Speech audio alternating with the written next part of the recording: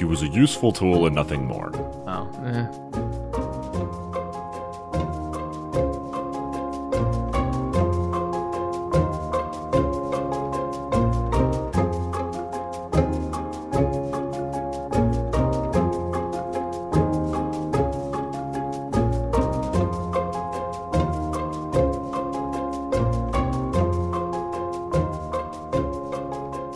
Live from the Mundangerous Story Hour in New York City, I'm your host Shane. And I'm your host Ishan. And welcome to episode 124 of Total Party Thrill, a podcast for game masters and players where we discuss our campaigns in order to inspire yours.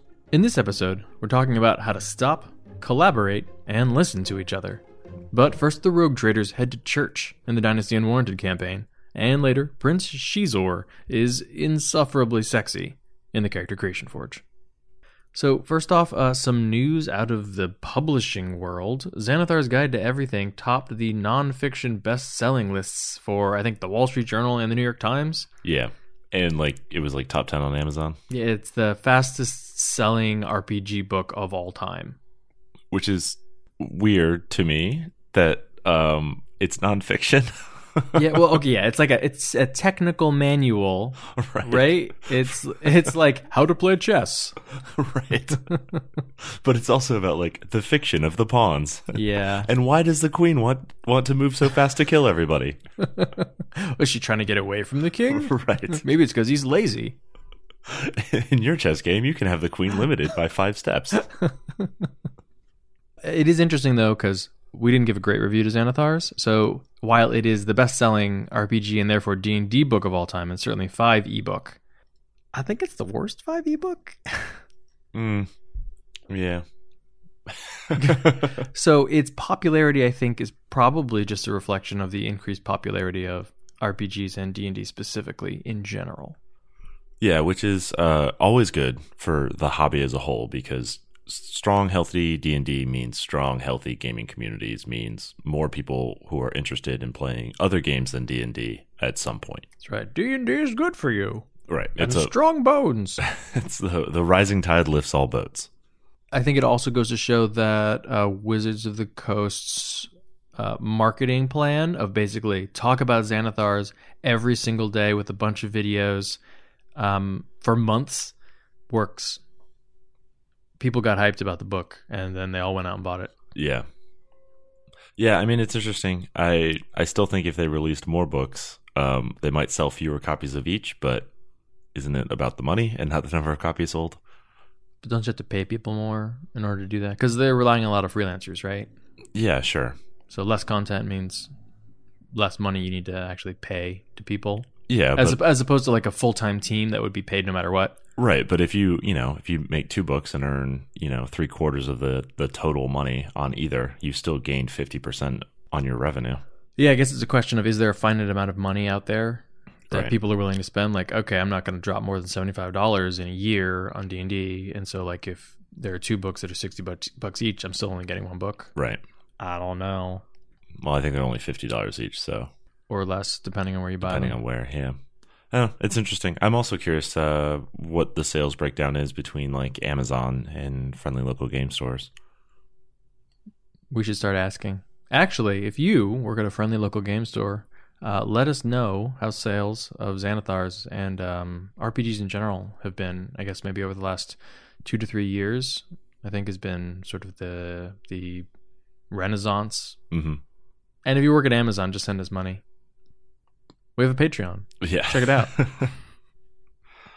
Moving on, this is also your last chance, last call for your gaming triumphs. Whether it was an exciting moment that happened in a game or an exciting moment that happened around your gaming table, we would love to hear about it and share it for one of our holiday episodes. So you can send that to us at totalpartythrill@gmail.com.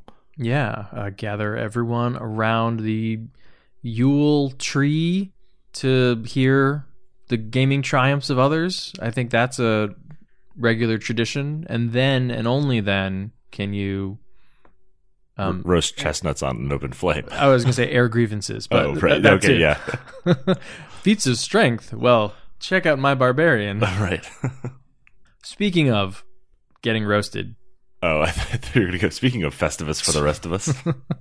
Shane, Where are we in the Dynasty Unwarranted campaign? So the Dynasty Unwarranted campaign is our Warhammer 40k Rogue Trader game played using Dark Heresy 2nd Edition rules by Fantasy Flight Games. And the crew of the His Enduring Light has rescued the survivors of the warp reef-stricken Chartist vessel Ambition and have elected to return to their ship before they loot the Ambition. We're not looting it. We're rescuing the cargo. Right. Well, right. Because you knew the Ambition is working for a rival rogue trader, Lord Captain Duhan Roth, and it was carrying special cargo in its primary chapel. Yes, quote unquote, special cargo, which we don't know what it is, and apparently the people running this ship don't know what it is either. Yeah, so you haven't decided whether you're going to return the cargo or you're just going to keep it for yourselves, but either way, you got to loot it first before you can have that moral conundrum. This is just salvage, okay? These people were going to be dead, and we definitely have let a bunch of our guys die in order to get this stuff. So I think it's fair game. Yeah, I think it's salvage in the sense that you're trying to salvage this op. And our reputation. Yeah. Because your last trip aboard sent your Seneschal Trix to the Medicae with a brutal gut wound, in the sense that a bloodletter demon removed all of his guts for him. But they're, being replaced with augmetics as we speak. And Brian is currently playing a different character, a backup character. Captain Zarkov, one of your armsmen. All right, so the warp weirdness has begun to recede in the rest of the ship. Power has been restored. So the best thing to do is to go as quickly as possible to our destination, which is the primary chapel. Why is the cargo being stored in a chapel? That's Trenk's question. Mm-hmm. That seems like a bad omen. Or a good omen. Sure, I guess. I mean, maybe it's something so holy and powerful that it has to be venerated in the chapel. I don't want that. Holy and powerful? That doesn't sound like something I can fence. I wanted guns. Pirate guns.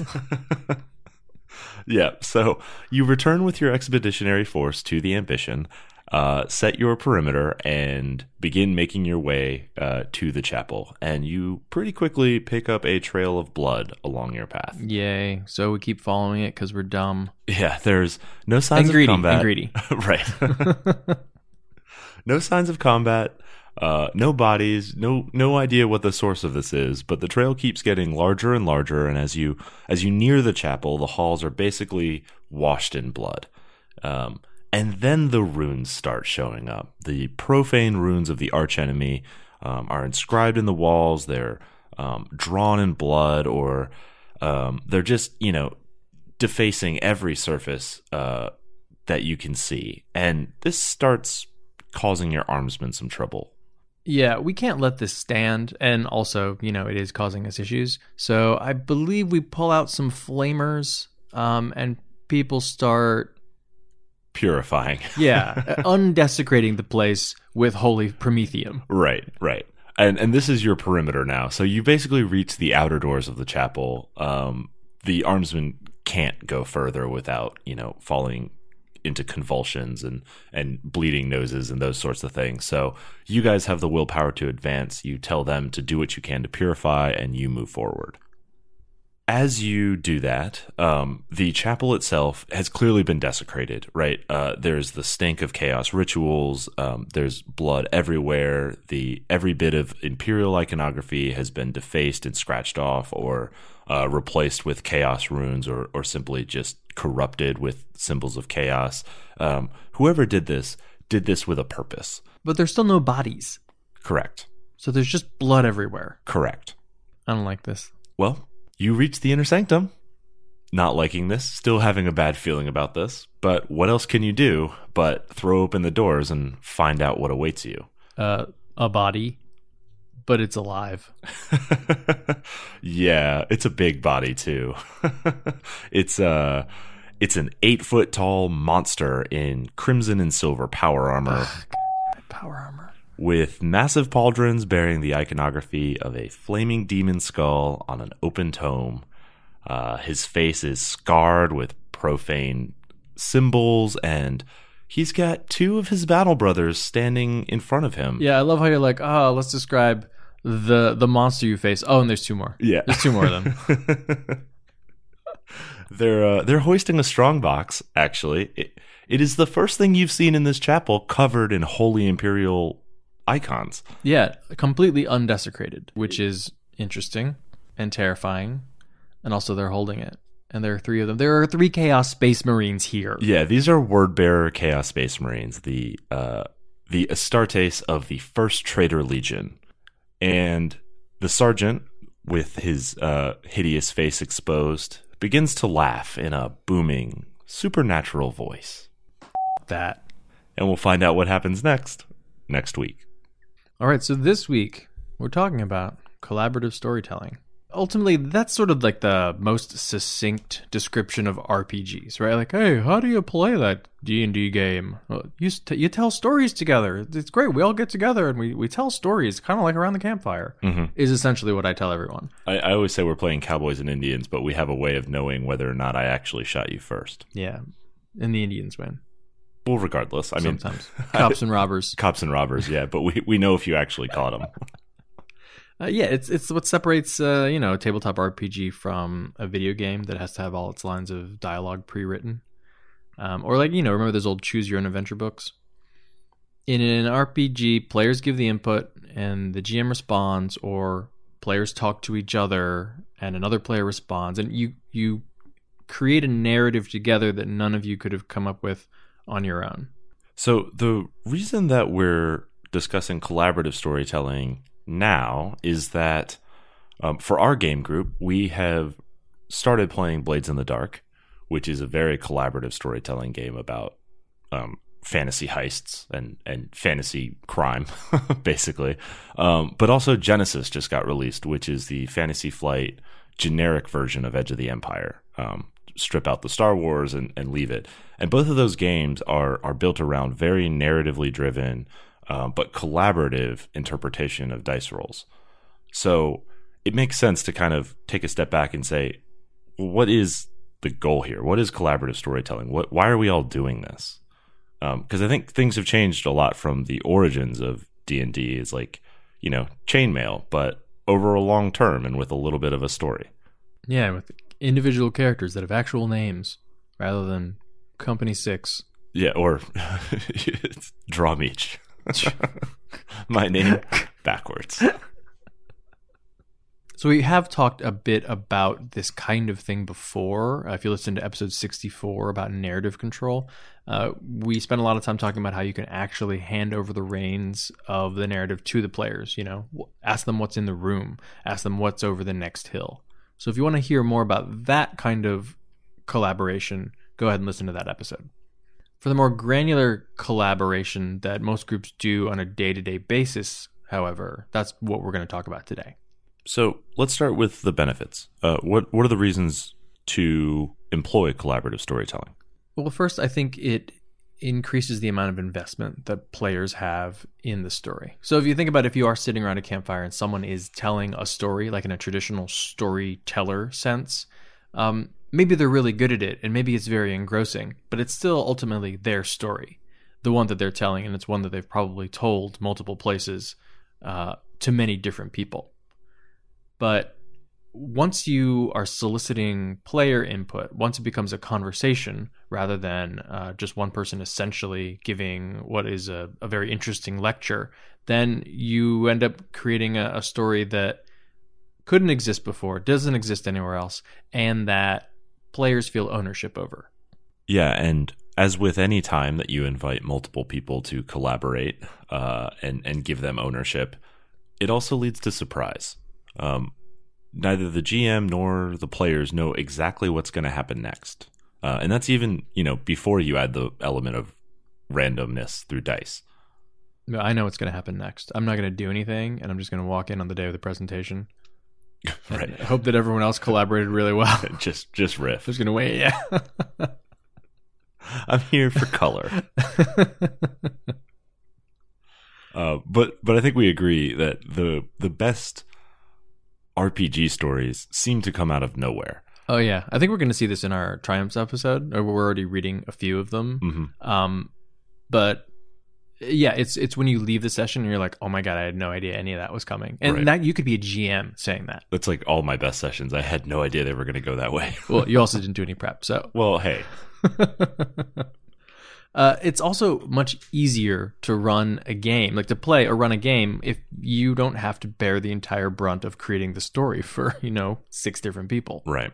And that's, if you're a GM who doesn't really allow player input, you're essentially railroading your players. But that means you got to write a novel and run them all through it. Mm-hmm. And if you're a player, even in like a total idealized theoretical sandbox, that just means the GM has said, where do you want to go and what's the story you want to find? And now you have to figure that out. Yeah, and I've definitely been in sandbox games where it's like, I don't know, give us a hook. I've been in non-sandbox games where I was like, hey, I got to be honest, I'm lost here. What are you expecting from us? I want to do that. Yeah, because I want to pick up your thread, but I'm not sure where it is. Yes, I would love to pick up what you're putting down. Please drop something. Right. So in order to facilitate collaboration, you need to make sure that you're actively soliciting input. And that's on both sides, whether it's the GM. I mean, obviously we think of the GM saying, asking players, hey, make sure you give me a backstory. Make sure, you let me know what you want to get out of this game. But players as well, you want to be actively soliciting input, not just from your GM, but from other people at the table. Look around when you're trying to decide what quest to do and say, what is it that everyone here wants to do? Not simply volunteering, well, here's what my character wants to do. This is what's important to me in my backstory. And you want to actually reach out to other people at the table. You don't want to have to depend on individual players speaking up on their own. Yeah, and I think that can be especially important when you're dealing with new players or just shy personality players. Simply being the loudest or most frequently speaking person doesn't, kind of give you more sway, or shouldn't give you more sway in what the group decides. You don't want that core group of 2 or 3 active participants to get everything that they want, and the person who didn't feel empowered to speak up is just along for the ride. Yeah, and it's not that those people are necessarily trying to make all the decisions. It's they're coming up with an idea, someone else is seconding that or riffing off it, and they're having a great collaboration, but it's only happening between 2 or 3 people, and it's hard to necessarily notice in the moment that that's what's going on. And if that happens again and again, session after session, eventually you have some people who end up feeling left out. If you think about it, this is sort of what has happened traditionally to female gamers, and then gamers in less represented groups. You don't talk as much, you don't volunteer as much, simply because your voice hasn't been heard as often, and then it becomes this cyclical effect. So in general, it behooves everyone at the table to try to stop for a moment and think, okay, who's been giving the most input, and is there a way that we can spread that around a little bit? Yeah, and I don't think you need to necessarily track that on paper. Right? Yeah, tick marks aren't going to do anything useful. Yeah, you just want to kind of keep a running tally in the back of your mind, right? Of okay, so who chose this quest, and who chose where we're going, and who's making the major decisions, right? And who's had their input, and who do I need to prompt, and who do I need to spotlight so that they can get their chance to influence the direction. Yeah, and these are the kinds of things that you're probably already doing at your table, but not necessarily doing it in a conscious manner. If you think about it, we've talked before about how I don't really like games where everybody is a servant to one particular character. Mm-hmm. Oh, you're the noble and everyone else is the retinue. Yep. Because that means that it essentially becomes the player of the noble who decides what it is we're doing and where we're going. It stops being collaborative and we're all just sort of following that person around. Right, and then the other 6 players decide how they're going to screw the noble over. That could be fun, right? We're collaborating about how we're going to get out of this. Right. This is why you make the GM the noble. Yeah, totally. Make the GM the DMPC if you're going to have one in the first place. Totally.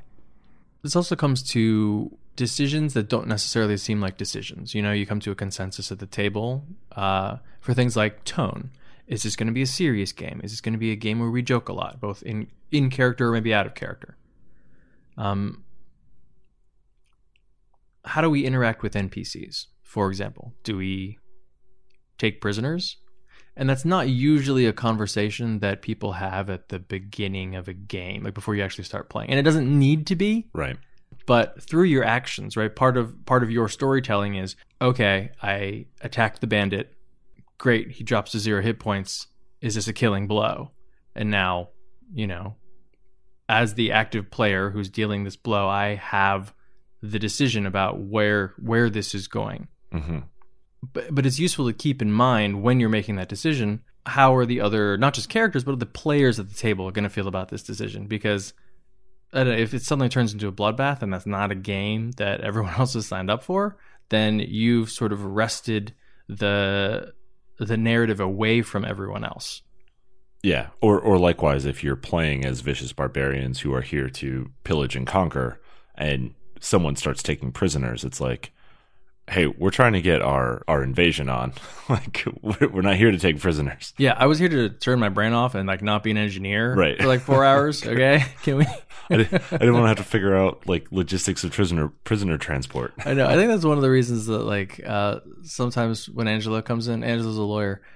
Sometimes he'll take a backseat on planning because he's just like, man, I don't want to deal with that minutia right now. What I want to do? Yeah, I want to stab some people. Right. I would like to stab them. I think this comes up as well with torture or just any type of like crime and punishment, right? How strictly to the like real world moral code do you plan to adhere? And that's the sort of thing where if you have one player who's just going to torture until we get the information we need, and the rest of the group is sitting there like, one, not wanting to imagine that, and two, like not thinking that was the type of game we're playing, you end up with a sort of a conflict that needs to be resolved. Yeah, we talked about this a bit, and I think it was episode 12, Social Contract, where we talked about sort of just, when we talked about drawing the veil. Keep in mind when you're nearing those situations where maybe someone will need to draw the veil. And then I think out of game, there's also contributions that each player is making, right? Even just like what type of system are you playing? Are you going for something that's crunchy where everybody needs to learn the rules and they all interact intricately, or something that's more storytelling focused and lighter on the rules? As a GM, you can use story elements to solicit more of this input from people. If the party fails and the village burns, maybe it's up to them, like up to the player to decide who it is who has survived or who has died. That again sort of causes a stronger investment in your players, because the character himself didn't decide, okay, like I leave this person behind and I save this person, but the player has. Yeah, it gives them the question of like, do I want to roleplay the relief that my family is safe, or do I want to roleplay the anguish that my family was lost, right? Or are they missing? And I want to deal with the unknown. I think another early form of collaborative storytelling, especially like in the more magic item driven eras of D&D, was wish lists. So what type of items do you want as rewards for your activities, right? What are the things that make your character feel like your character? You hand that list to the DM outside of the game so that when rewards do come up, they're within what you're looking for. And then when it does come time to divvy the rewards, has everyone gotten enough? Right. Has everyone gotten a cool thing? Yeah. So let's talk about how to master the give and take of collaboration. You always need to keep in mind that it's a group story, right? It's not 4 individual storylines that happen to be running simultaneously in the same location. And it's one of the main reasons that it's been this, adage that we've all adhered to forever, is that you don't split the party. Yes, one reason is that it's easier to get murdered when you're alone. But the other is that it's just harder to tell a story together if everybody is in different locations. So you want to pay attention to the logistical impacts of your character decisions. Like, okay, do we kill the bandit or do we take prisoners? What do other people at the table actually feel about that? For example, in a battle, it probably doesn't matter which orc of 4 you attack. No. That's probably a tactical decision on your part. Take orc 3 every time. Oh, yeah? Yeah. Focus fire on 3. Yeah. Geek orc 3. Geek orc 3. Unless there's a mage. Well, orc 3 is the mage. Right. Well, usually. Duh.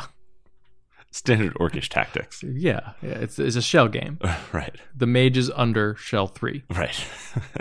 But I think what you're getting to is that, which orc you attack isn't that important. But if one player decides that they're going to insult the queen or attack the king, then that affects everybody, right? Like now the whole story has turned on the decision of a single player, even if that is in character, right? Even if you've sworn vengeance, or there's some element of your backstory that justifies it. Like you're now turning the campaign on your own story. Yeah, even if the queen only exists in this story because she was an NPC from your backstory. Even if like you brought her to the game, she was your input. Attacking her, again, wrests the control away from everyone else and gives it to yourself solely. Right, which is fine in a situation where the party has agreed to go to the queen to give you that chance. Right. But is not okay in, a happenstance encounter where the party is not ready to deal with the impact and isn't expecting it and maybe doesn't even know about it, and you just drop this on them. You're also kind of wresting the story away from the GM as well, right? Because maybe the GM is like, oh, I'll give you the queen, and the queen is an opportunity for you to make a contact, and she's going to be the one who gives you quests. Mm-hmm. And now you punch her in the face. Right. I mean, now she has to arrest you and probably have you executed. But like, what else am I supposed to do that makes any sense? Yeah, it's like now we're running a prison break scenario. Yeah, and now I have to go plan a prison break scenario. Exactly. Fortunately, I always have one. Right. And that also means, I think, keeping an eye on where in the session you are time-wise, right? So if you're going to do that sort of thing, where it's going to really change the direction of the campaign or the session, do it at the end so that you're giving your GM a chance to actually process and prepare for whatever comes next. Because if you do it at the very beginning, like, you've just screwed the GM's plans, which is rude. You've also like forced the GM to now improvise to make up for that, which is challenging. And then you've also wrested control from everybody else at the table, which is, could be good or bad. So it makes it very difficult at the beginning. Yeah, logistics are really important with storytelling. I think another issue that people run into, especially newer players, is not respecting other players' control over their own characters. So, you get in a situation where people are just riffing, right? Player A says, oh, I'm going to do this thing. And player B is like, oh, wait, what if you did this instead? And that's totally fine. It's appropriate for people to want to plan together, and maybe player A says, oh, that's a great idea. Okay, let's do that. Or I'll tweak it in this way.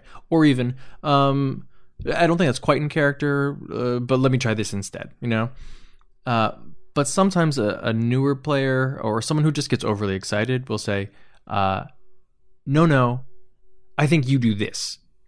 And that's even okay if it's not made in an insistent manner, right? Saying you must do this. Right. As long as it's presenting someone with a potential option that they absolutely have the right to say, no, I don't think that's right for my character, or I'm not interested in doing that. Yeah, I mean, that's something that we do at our table a decent amount, is either like asking, hey, have you thought about doing this? Or the alternative is after it happens, you go, man, I really would have thought you did this. And it's like, it's too late. That's already, you've made your decision, right? But also like, I totally expected you to do this and you didn't. And that's cool. Yeah. And sometimes we'll be like, oh, I wish you'd said that at the time, because I didn't think of that. Like as a player, I didn't think of that. And then our GMs go nuts. Nope, we're moving on. This is taking forever. So collaboration is undoubtedly, right, a give and take. So let's talk about what are the things that you want to give to the group and what are the things you want to take from the group. So all the time we talk about giving plot hooks, lay down plot hooks that other people can use. Usually we're saying give them to the GM, put them in your backstory, seed them throughout the game, mention them when you're talking in character. But those are also useful for other players. If you have a long lost brother and you don't know what they look like because you haven't seen them in 25 years, maybe that is something that another player sort of latches onto and goes, oh, that would be interesting if maybe that turned out to be me. Or maybe I know them, I just don't know that they're your brother. Right. Or if, let's say a character is carrying around a family heirloom that has a sort of a strange look to it. Let's say it's like a sword or something, right? And you happen upon a sword while you're dungeon delving, and it also has a strange look. Ask, wait, does that look like the strange sword that she's carrying? Because they could be related. Mm-hmm. And by asking, you have actually created the plot hook, right? It might not have been. It might have just been something unrelated. And now that gives the GM a chance to say, wait, yes, they do look alike. Now we're going to explore that. Yeah, I love that our group does a good job of turning coincidences into hooks. Into fate. Yeah, right. Of course those happen for a reason. In our Dark Sun game, Jim's character and my character both speak halfling, but neither of us is halfling. And as soon as we found that out, I was like, wait a minute. I bet we learned this at the same place, or there's definitely some connection, because why do we both speak halfling? Right. You also want to give potential NPCs, and this is as simple as giving a proper noun to other characters or to a GM. You give them the broad strokes so they can fill in the details and introduce to the game if necessary. Yeah, this is so useful for players who don't want to come up with those things on their own, or just like hate coming up with names, because as we said before, names are just awful to come up with. Mm-hmm. If someone else has already done that, they are from this town, or they are from this clan, or they traveled through this location.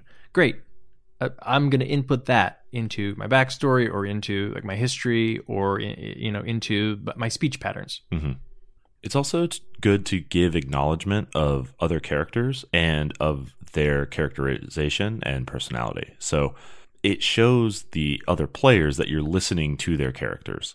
You can say things like, well, Karm won't like this, but I'm going to do blank. Yeah, and then you can tell it's working when everyone around the table is like, oh, yeah. Or if you're talking about a character who's like player is absent that day, mm-hmm. right? Because, usually someone will want to sort of step in and sort of speak up for them when you're making group decisions. Right. And they'll be like, yeah, you're right. Actually, Karm would hate that. He hates when we take prisoners. Right. You also want to give other players clear representations of who your character is and what they want, because that makes it much easier for them to play off that. So if the person who's playing Karm hadn't done a very good job of expressing that, they don't believe that you should be taking prisoners. They believe that, combat is a test of strength and a kind of worship of Cord.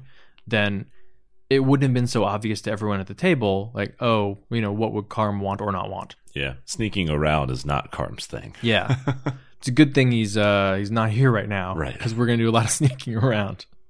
I think it's also important here to give clear representation when you're changing things about your character, right? Like if you're in the middle of sort of a character's personal arc or whatever, and the character's outlook is changing, or personality is changing, or viewpoint is changing, you want to make sure you highlight that so that everybody is aware of what's going on with the character and isn't still reacting to you as though you were yourself a year ago. Yeah, I think it's totally fine to say things like, this is going to seem really out of character to everybody, but I do this. Right. And here's why. Right. You also want to give information about your character, or, input about what the group should do in small packets. So I know I do this a lot. You don't want to come up with the entire plan for storming the castle, all the way from how we're going to disguise ourselves to how we're going to approach and who's going to sneak inside and drop the portcullis, and then where we're going to storm and which parapet we're going to end up on. You don't need to do all that at once. Give other people an opportunity. Just say, hey, I think we should try storming the castle, maybe with some disguises. Let everyone else riff from there.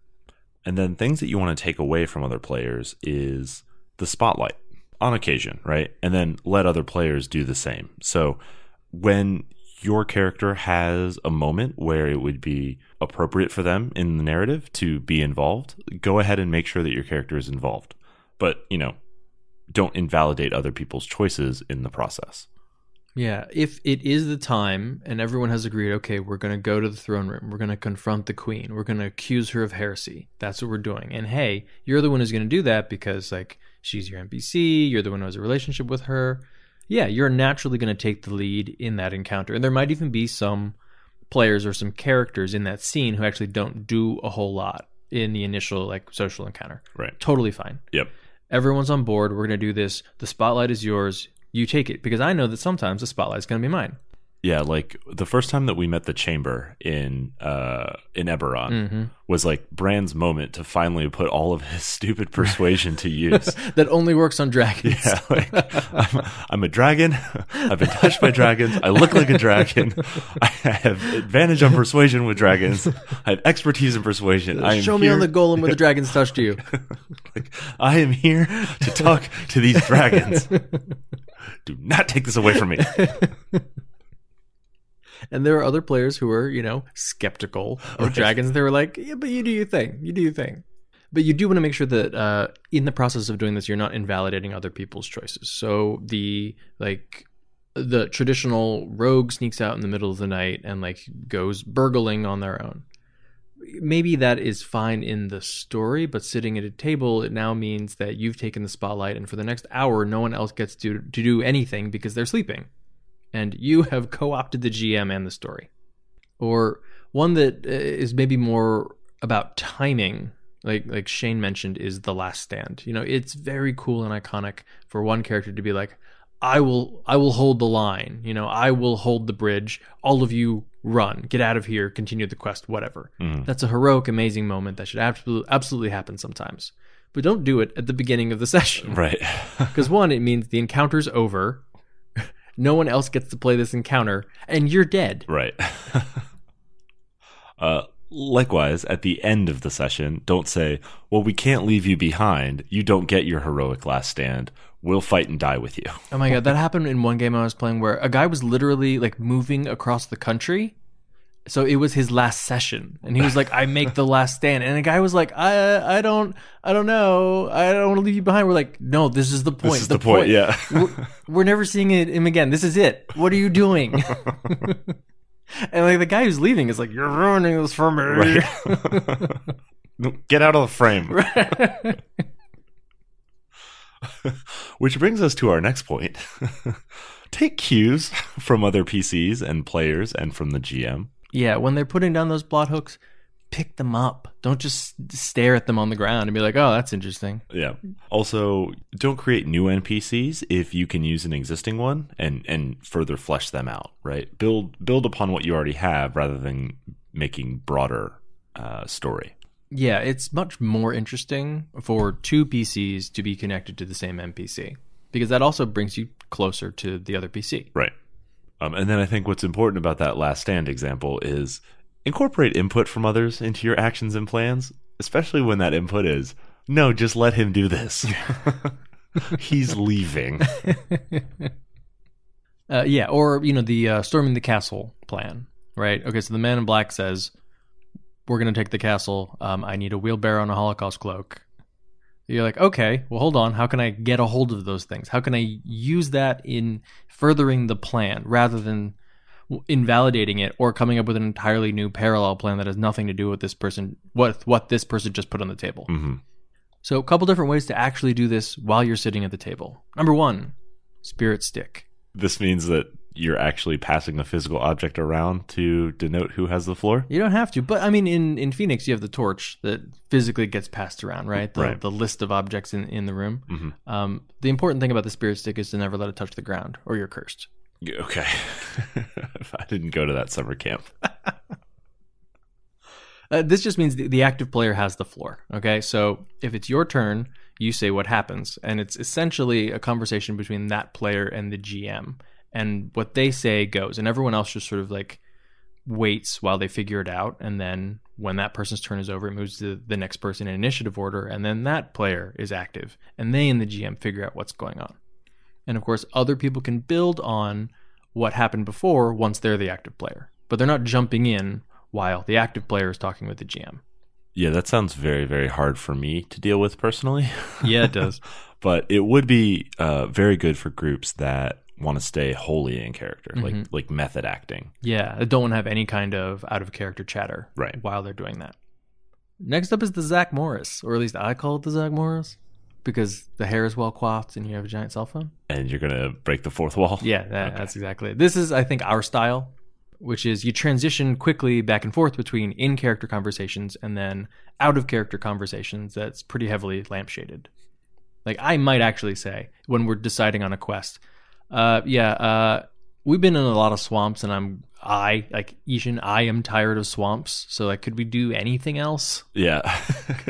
We also said this in Dark Sun when we finally got out of the desert that was slowly killing us. It was hey, let's never do that again. Ever. Yeah, no, screw that. And then what happened? We're going back into the desert. No. So this is good for group planning, ahead of time before you're actually playing out the scenario. How are we going to storm the castle? Okay, everyone give input at the same time. Some of that's in character, some of that's out of character. Or it might be for like a shopping trip. What items do we need? And some of that needs to be, I need a big giant two-handed sword. And other parts of that conversation might be, okay, you have 2 uncommons, I have 3 uncommons, but you have 1 rare. Let's do the math. Yeah. It's also good if you have split the party.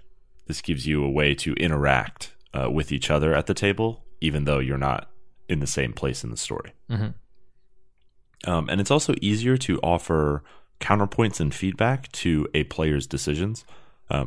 Obviously, you want to be careful not to try and invalidate their decisions, but you can ask those like leading questions, right? Like, what if you did this? Or have you thought about that?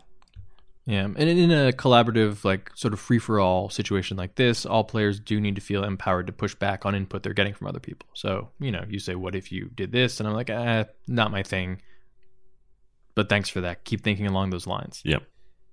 Last one is Transformers, which is you do an out-of-character planning session where you're hashing out all the logistics, and then you transition to a strict in-character interaction. And the out-of-character decisions that you made ahead of time inform the actions that are happening, but then you can still do your method acting. I would call that the writer's room, but that's fine. There's an 80s theme. Right.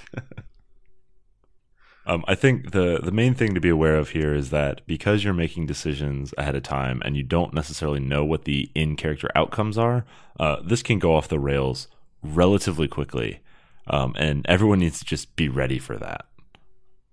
Yeah, and I think there are some groups that sort of relish that. They like the idea that it can go so off the rails, and who knows where we're going to end up, and it's a story that we never thought would actually happen. But it's nice that ahead of time you sort of planned out, at least here are my motivations, here's what I'm trying to get out of this.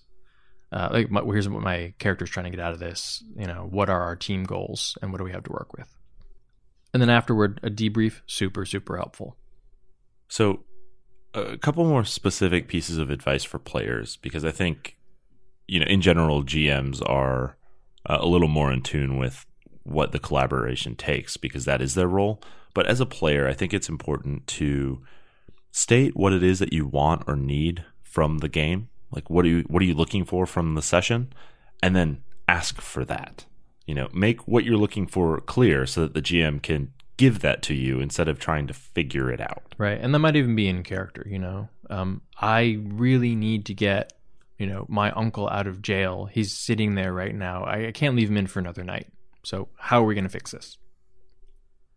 And, keep other people are doing the exact same thing, hopefully. So keep them in mind and try not to step on their toes. If your uncle's in jail, but someone else is about to get executed, that might take priority. Right. So what are some pitfalls of more collaborative storytelling games? Well, the old school mentality of player versus GM. That definitely gets in the way of collaboration because each group doesn't want the other to succeed. When the GM is viewing party success as their own failure, it's almost impossible to collaborate. Yeah. The GM has to be rooting for the players and, more importantly, rooting for the cool story. Yeah, and the players should be rooting for the GM as well. Like, when the, giant red dragon comes out, that should be awesome for everyone. Yeah. Crap. We're not there yet in the recap of Rogue Trader, but we're so close to the, horror arc that I ran. Yeah. It was really neat that I was completely messing with you guys, and I felt like you guys were so off balance, but you were so into it. You were so I think pleasantly surprised that you didn't know up from down for a little while, when usually you guys have a really good grasp of everything that's going on, and you had the floor totally taken out from under you, and it was like, man, keep it going. Make this mean something, right? Because this is totally different from what we normally do. Yeah, there was a lot of, Trank hates this. Yeah. This is awful. But man, I love this. Can we keep doing this? Exactly. Custom tailored horror. Perfect. Another issue you can run into is if you try to play D&D as a strict improv game. So yes and is a very useful tool. You on your turn said this happened, I'm going to go with that, I'm going to take it, and I'm going to build on it. Mm-hmm. But you don't have to always say yes and. It's okay to say no. Well, no, but. No, and Yeah, the key to saying no is to offer something that continues the discussion. You can't just shut down the thread at that point. Otherwise, it stops being collaborative and starts being, permissive, right? I'm asking the GM for permission to do this thing. Mm-hmm. And one of the nice benefits of being both the actors and the audience is that you can retcon if you need to. If like you're having an in-character conversation and it sort of goes off the rails, you're not really sure how it got here, you can both kind of be like, wait, hold on. No, wait, none of that happens. What we actually do is this. Yeah. I think another pitfall you can run into if you have absentee players, if they aren't there for some of the discussion that sets the context for the direction of the story, and then they come in with their own ideas, you can kind of make a right turn and then they try and immediately make a left, and you run into friction. Not because they are trying to ruin things or mess things up or change the direction drastically, but because they didn't get a chance to have the input or to hear the other people talking about it. So they don't know really why this decision got made. That's why I always send emails when people are gone saying, here's what you did. And right. You loved it. You did what I wanted you to do. You sided with my character.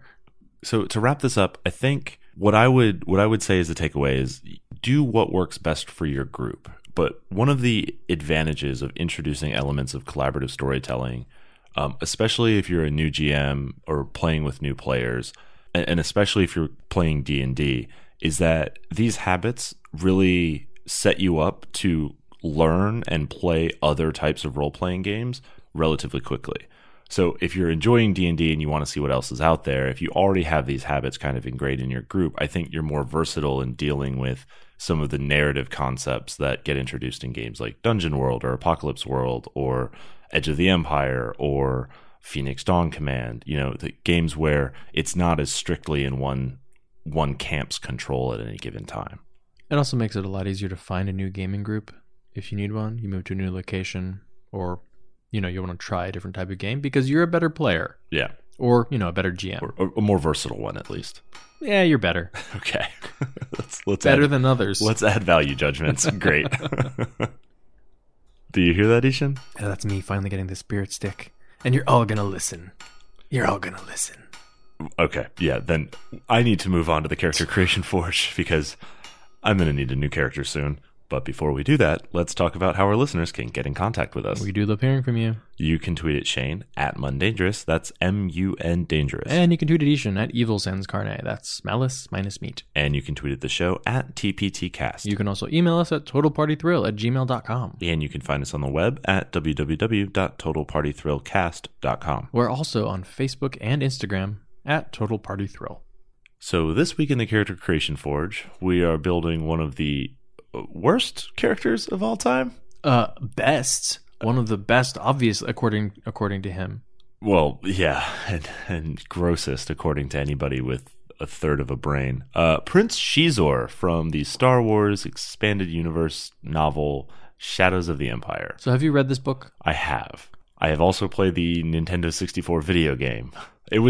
The whole thing was a marketing ploy to generate interest for the re-release of the special edition original trilogy, and it was supposed to fill in the gap between Empire Strikes Back and Return of the Jedi. Oh wait, is that when they came out? Late 90s? Yeah. Oh, I snuck out of high school to go watch the re-releases. Mm-hmm.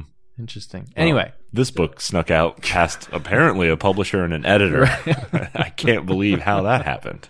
Okay, so since you've actually read it, tell us, who is Xizor? So Prince Xizor is the head of the Black Sun Syndicate, which is like a criminal organization that partners with the Empire at times, but also, is sort of out in it for their own. They're not really undermining the Empire, but... he's got a rivalry with Vader, right? Well, yeah, that's a weird thing, because it's very much like that Don Draper meme, I feel so sorry for you. I don't think about you at all. like Vader is just there's this annoying green guy who I don't know, is hunting, who might be a minor annoyance someday, and I don't care, and I'm trying to find Luke Skywalker. And Xizor is I will outsmart Vader. I'm playing 3-dimensional chess in my mind at all times, and I've also got the Emperor wrapped around my finger. And both of them are just That Xizor. What an idiot. That Xizor. Spent an hour staring at a wall. Anyway, in the novel, he is basically the best at everything ever. He's super smart, impossible to defeat in any, meaningful way. He's a... Except orbital bombardment, I think. Yeah, right. Yeah. He's from a race of like lizard people. So he's apparently supposed to be super analytical, and he also exudes these like sex pheromones that like can seduce any woman in the galaxy. And of course, it's only not just women, yeah. I think it's only women. Really? Yeah. Look, the book had problems, man. Yeah, more than a few.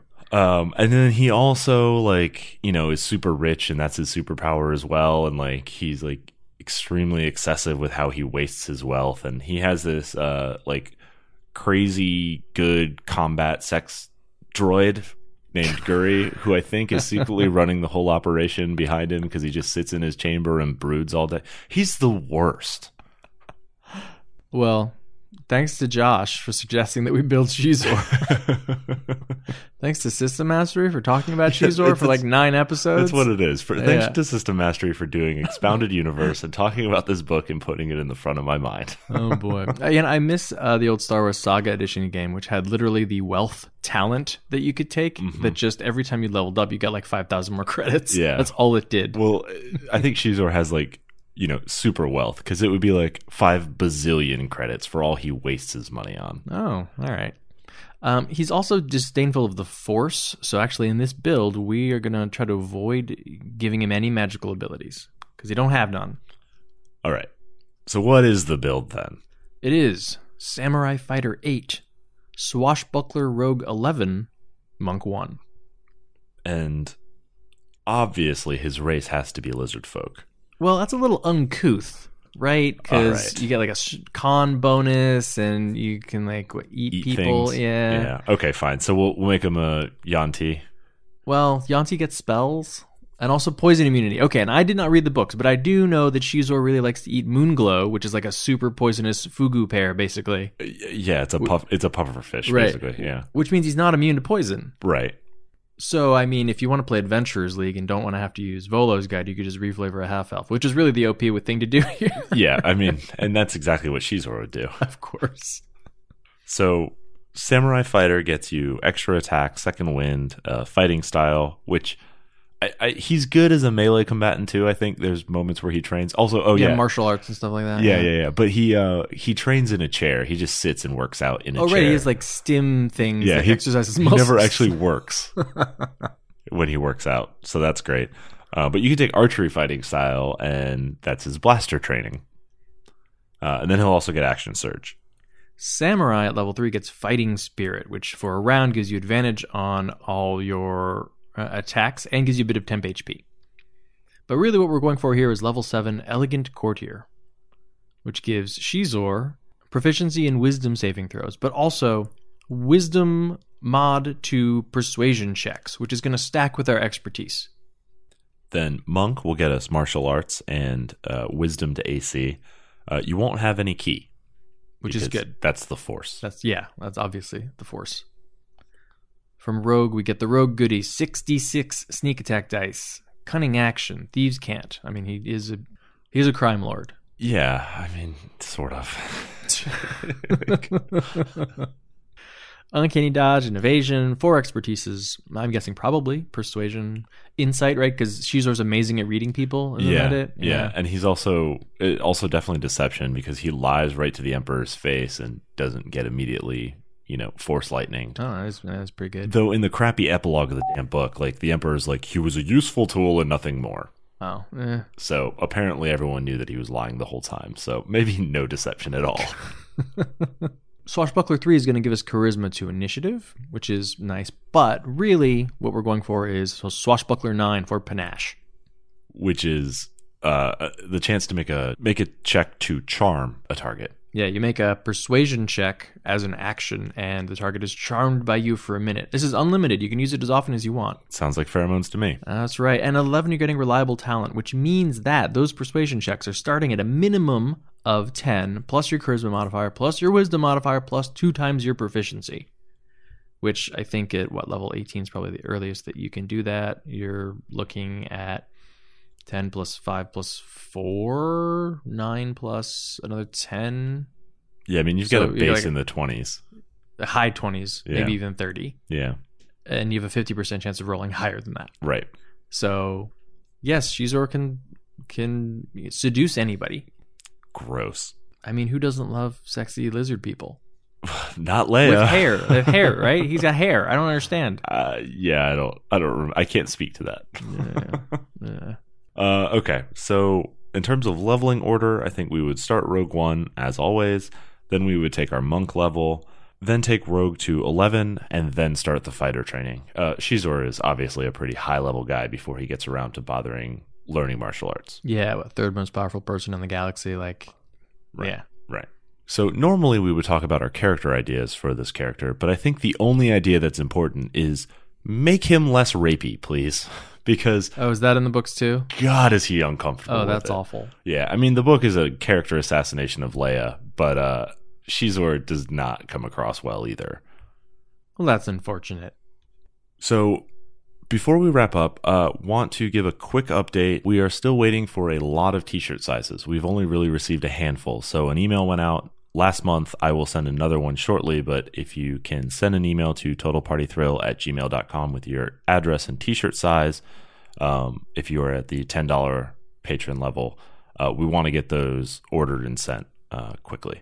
And if you would like to support the show on Patreon, you can do that by checking out patreon.com/totalpartythrill, where we have our list of rewards as well as links to some content, including a link to the Character Creation Forge Codex. Which you made possible. Exactly. That has all of the Character Creation Forge builds indexed back all the way to episode 1. Yeah, that's how we're able to do this every single week. So what do we have planned for next week's episode? We're talking about dealing with overly cautious players. And in the Character Creation Forge, we're building safety in numbers. Well, that's it for episode 124 of Total Party Thrill. I hope we lived up to our name, but either way, I'm Shane. And I'm Ishan. Thanks for listening.